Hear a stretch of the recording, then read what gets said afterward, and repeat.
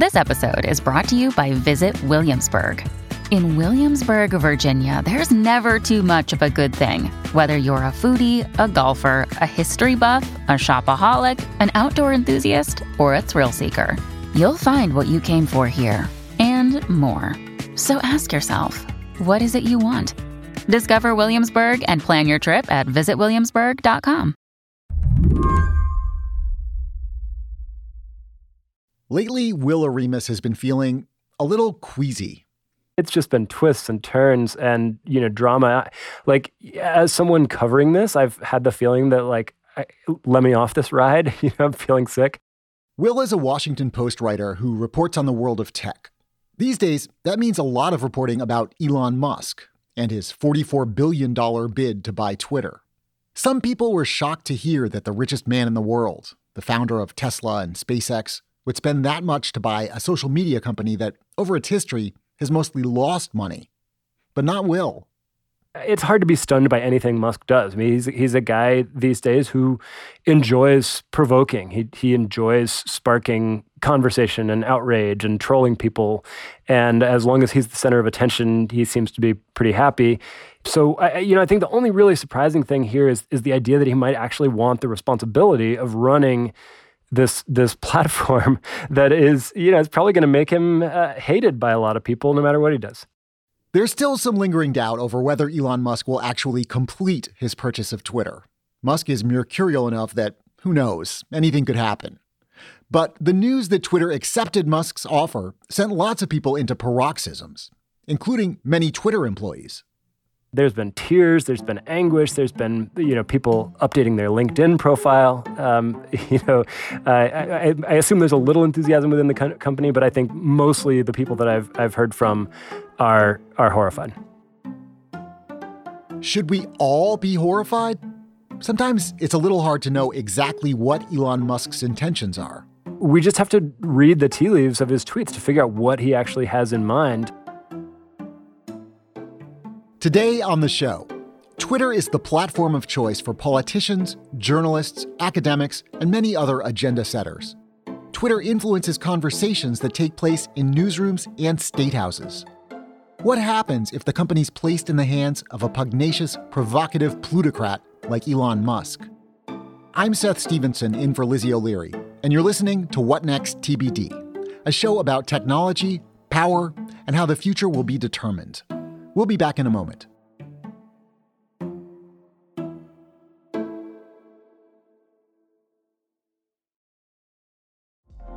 Apple Card is the perfect cashback rewards credit card. You earn up to 3% daily cash on every purchase every day. That's 3% on your favorite products at Apple, 2% on all other Apple Card with Apple Pay purchases, and 1% on anything you buy with your titanium Apple Card or virtual card number.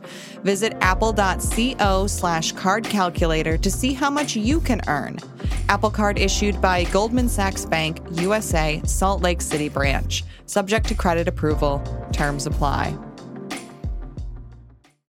When you need mealtime inspiration, it's worth shopping Kroger, where you'll find over 30,000 mouth-watering choices that excite your inner foodie. And no matter what tasty choice you make, you'll enjoy our everyday low prices, plus extra ways to save, like digital coupons worth over $600 each week. You can also save up to $1 off per gallon at the pump with fuel points. More savings and more inspiring flavors make shopping Kroger worth it every time. Kroger, fresh for everyone. Fuel restrictions apply.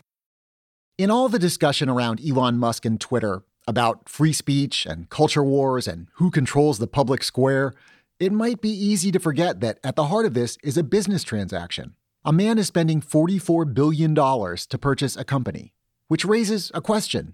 Is Twitter a good buy? If there is a business case for Twitter becoming a lucrative thing to own, nobody has yet convincingly articulated it. This is a company that has always struggled to turn its enormous influence on the public conversation and on news and politics and culture into money. And part of the issue there is that like Twitter is a place where people go on to discuss the terrible news of the day and the bitter arguments that they have with people who disagree with them. And it's not necessarily a place that's friendly for advertisers. Musk does think that he can shift them away from advertising and toward more of a subscription business where people pay for premium features. Maybe people pay to get verified and get that blue check mark next to their names. Maybe they pay to get an ad-free experience. I think that's, of all the ideas that he has espoused for Twitter, that's one of the least crazy of them. I think that might actually be a promising tack for him to take. But turning it into a huge money-making machine, I don't see it. You mentioned it makes money in part by selling ads. It's had some success with that, although not tremendous success with that. It also makes some money selling those subscriptions. But how many social media platforms make a lot of money from charging people to use the platform? Yeah, I can't think of any off the top of my head. They have a pilot project called Twitter Blue, where you get this like nifty little feed of the articles that are being most shared by people in your network on a given day. You get this little timer so that when you send a tweet, it actually waits to publish it so you can look it over and make sure you're not making a complete idiot of yourself before you publish it. But it's not a significant part of the business now. So to make it a significant part of the business would be a fairly Herculean effort as far as social network business goes. The other way it makes money is selling user data.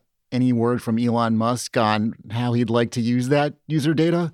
Right. So Twitter, like Facebook, will tell you we don't sell users' data, which is strictly true. They're not taking your personal data and putting it out for the highest bidder who then gets to own your personal data. But what they do, much like Facebook and other free internet platforms, is they track your behavior. They see what you like and who you follow, and they use that information to target you with ads, right? It's the core of their business, but it has not served them particularly well. It does mean that they have a lot of data on us, just like Facebook does. They also are able to track us across the web. When we go, Twitter has little tracking beacons that can tell when we visited a website.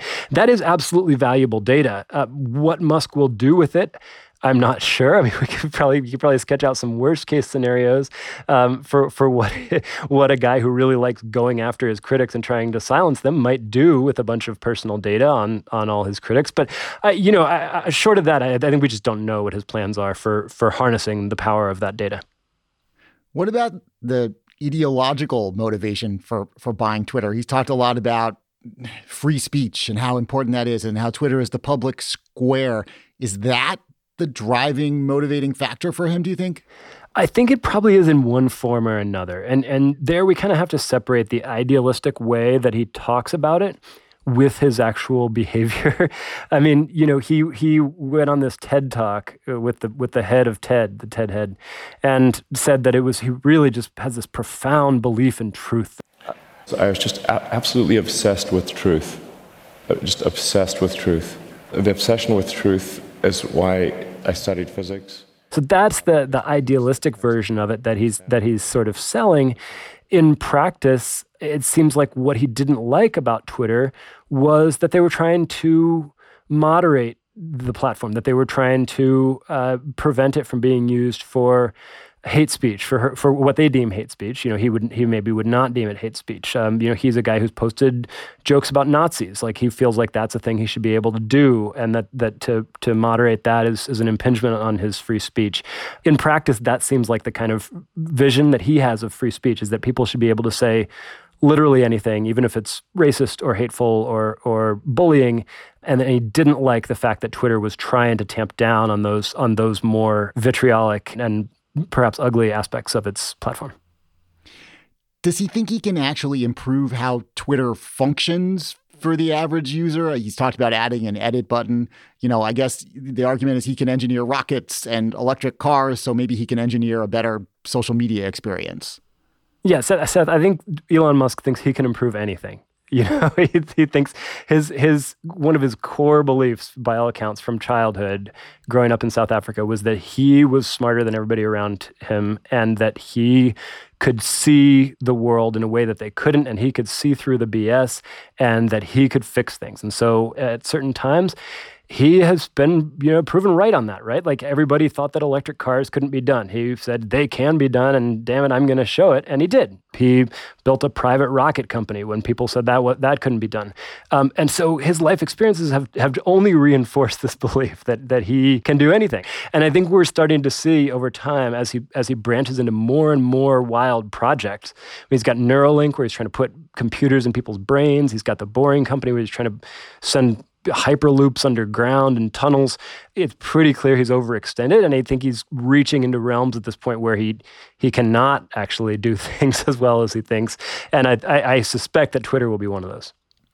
Your experience of Twitter, what you think is good or bad about Twitter, might be different if you have 80 million Twitter followers or 86 million Twitter followers and you're the richest man in the world and you're a lightning rod for attention, than if you're like someone with 50 followers who just wants to use Twitter when the basketball game's on so you can see what everybody's saying about the basketball game.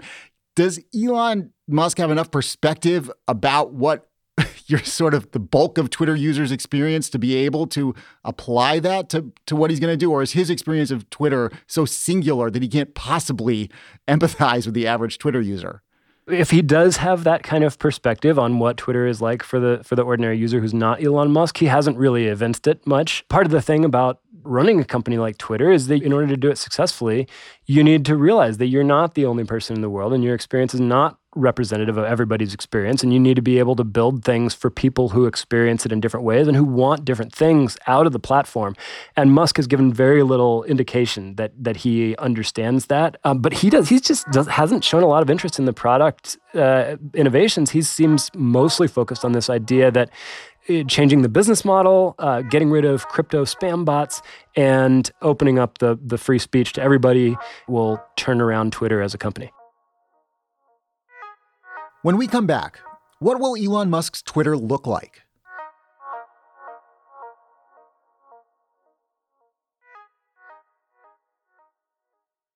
This episode is brought to you by Progressive Insurance. Hey, listeners, whether you love true crime or comedies, celebrity interviews, news, or even motivational speakers, you call the shots on what's in your podcast queue, right? And guess what? Now you can call the shots on your auto insurance, too. Enter the Name Your Price tool from Progressive. The Name Your Price tool puts you in charge of your auto insurance by working just the way it sounds.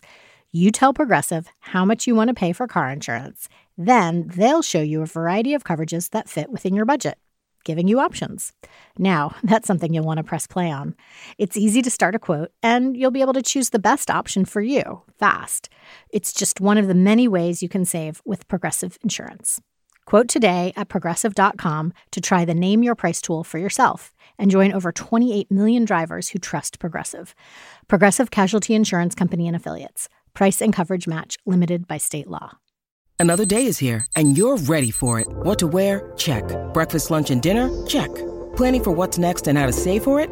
That's where Bank of America can help. For your financial to-dos, Bank of America has experts ready to help get you closer to your goals. Get started at one of our local financial centers or 24/7 in our mobile banking app.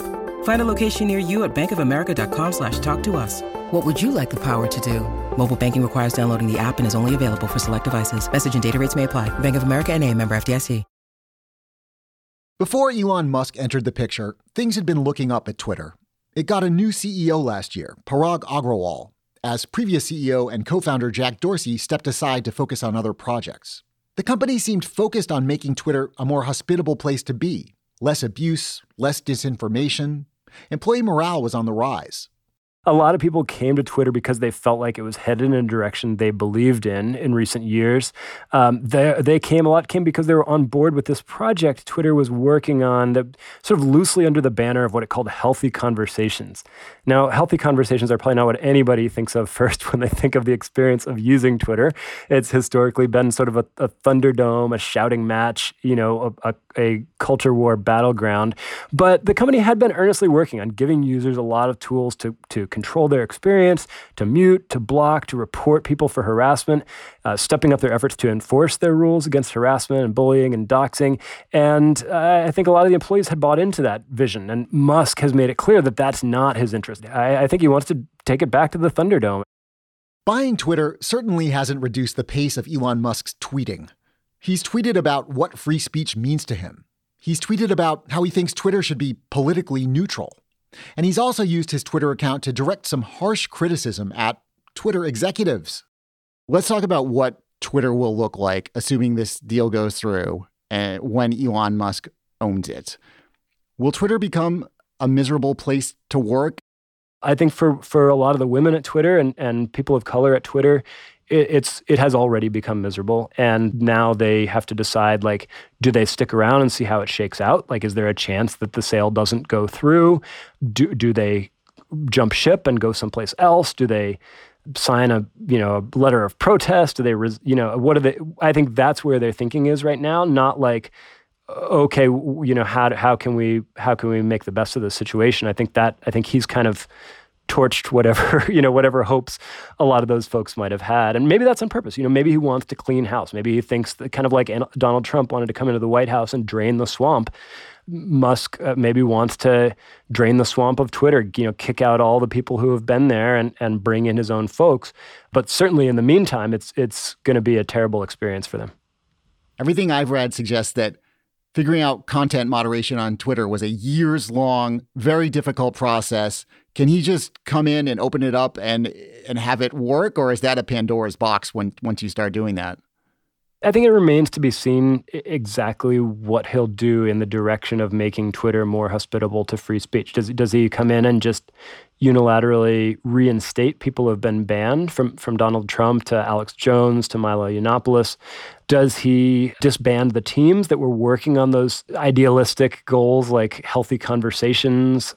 Does he govern by tweet? Does he fire off angry tweets every time somebody comes to him complaining that they've been moderated or censored on Twitter? I don't think we know yet exactly how it will play out, but I think a fair bet, and this was an idea raised by Charlie Warzel in a newsletter for The Atlantic the other day that I agreed with. The most likely scenario is that basically Twitter goes back to what it was like circa 2016, 2017, when it really was a place where you could try to report people for bullying or harassment, but you wouldn't get a response most of the time. They wouldn't do anything about it. But I think if he continues to pursue this vision, the history of social media says that a wide open platform with no rules is a platform that will inevitably be dominated by the loudest and most domineering voices, and that over time, all the nice folks will leave and go someplace else. At SpaceX and Tesla, Elon Musk is known as somebody who really gets in the weeds. He's really hands-on, micromanaging at times, involved in specific projects at a really granular level. Do we expect him to be that way at Twitter? Is he going to become like steeped in European regulatory policy and just in there in the same way that he has been in these more engineering-focused businesses? I would take exception to only one part of that premise, which is that I don't know that even at Tesla and SpaceX, he's really gotten steeped in regulatory policy. He'll fight the regulators, but I don't know that he has a great interest in the art of compliance based on his track record of running afoul of regulations. I guess that's more central to Twitter's business maybe than it is at SpaceX or Tesla. Yeah, I think that's part of the issue. Look, I know there are going to be people who listen to this and think, oh, this guy's just a Musk hater. Look, the guy's built electric cars. He's built rockets. How hard could running a social network be? I think he's done amazing things in the fields of energy storage, batteries, electric vehicles, aerospace engineering. And by all accounts, I was talking to our longtime aerospace reporter the other day to get a sense of how Musk runs SpaceX. He gets in and tinkers with the Falcon rocket. Like he has notes for the engineer who's working on the door hinge of the Tesla Model X or whatever. Like he really loves engineering problems, and he seems to have a real aptitude for it. And whether he can bring that to bear effectively on something like Twitter is not as clear to me, because Twitter, is really about designing for the different experiences of all types of users and all types of people. And I haven't seen that as a strong suit for Elon in the past. We've seen over the decades how a social media platform can be the cool place to be, and then suddenly it's not the cool place to be. Is there a danger for Elon Musk that in getting involved in Twitter and in such an opinionated way that he risks making Twitter no longer the place people want to be? Yeah, I think that is a real danger. I would have thought it was less of a danger a few days ago, but seeing his behavior just in the past few days, he seems determined to make this ideological, to make this polarizing. He loves getting a rise out of the left. He seems to feed on that, and that is going to turn Twitter into a place where people on the left start thinking, well, maybe this isn't the place for us. Maybe we go someplace else. That said, these shifts take a long time, right? Like, people have been threatening to leave Facebook for how long? And only just a quarter or two ago, for the first time ever, did Facebook actually lose users. And even then, Instagram's still growing. So it takes a long time to turn the ship into the iceberg, but it seems like it could be headed in that direction. And betting against Musk, you could certainly go broke if you had bet against Musk on certain things. But as he takes on more and more projects, more and more of them are failing or just getting forgotten or not panning out the way he hopes. And my sense is that there's a good chance that Twitter will be one of those. Will Oremus, thanks for coming on the show. Thanks, Seth. Good talking to you. Will Oremus writes about technology for The Washington Post. That's it for the show today. TBD is produced by Ethan Brooks. We're edited by Tori Bosch. Joanne Levine is the executive producer for What Next. Alicia Montgomery is the executive producer for Slate Podcasts. TBD is part of the larger What Next family. TBD is also part of Future Tense, a partnership of Slate, Arizona State University, and New America. We'll be back on Sunday with another episode. I'm Seth Stevenson. Thanks for listening.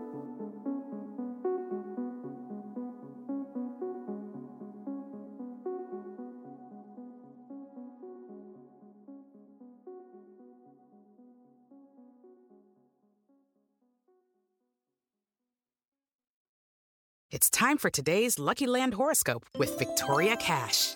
Life's gotten mundane, so shake up the daily routine and be adventurous with a trip to Lucky Land. You know what they say, your chance to win starts with a spin. So go to LuckyLandSlots.com to play over 100 social casino-style games for free for your chance to redeem some serious prizes. Get lucky today at LuckyLandSlots.com. Available to players in the U.S., excluding Washington and Michigan. No purchase necessary. VGW Group. Void where prohibited by law. 18+. Terms and conditions apply.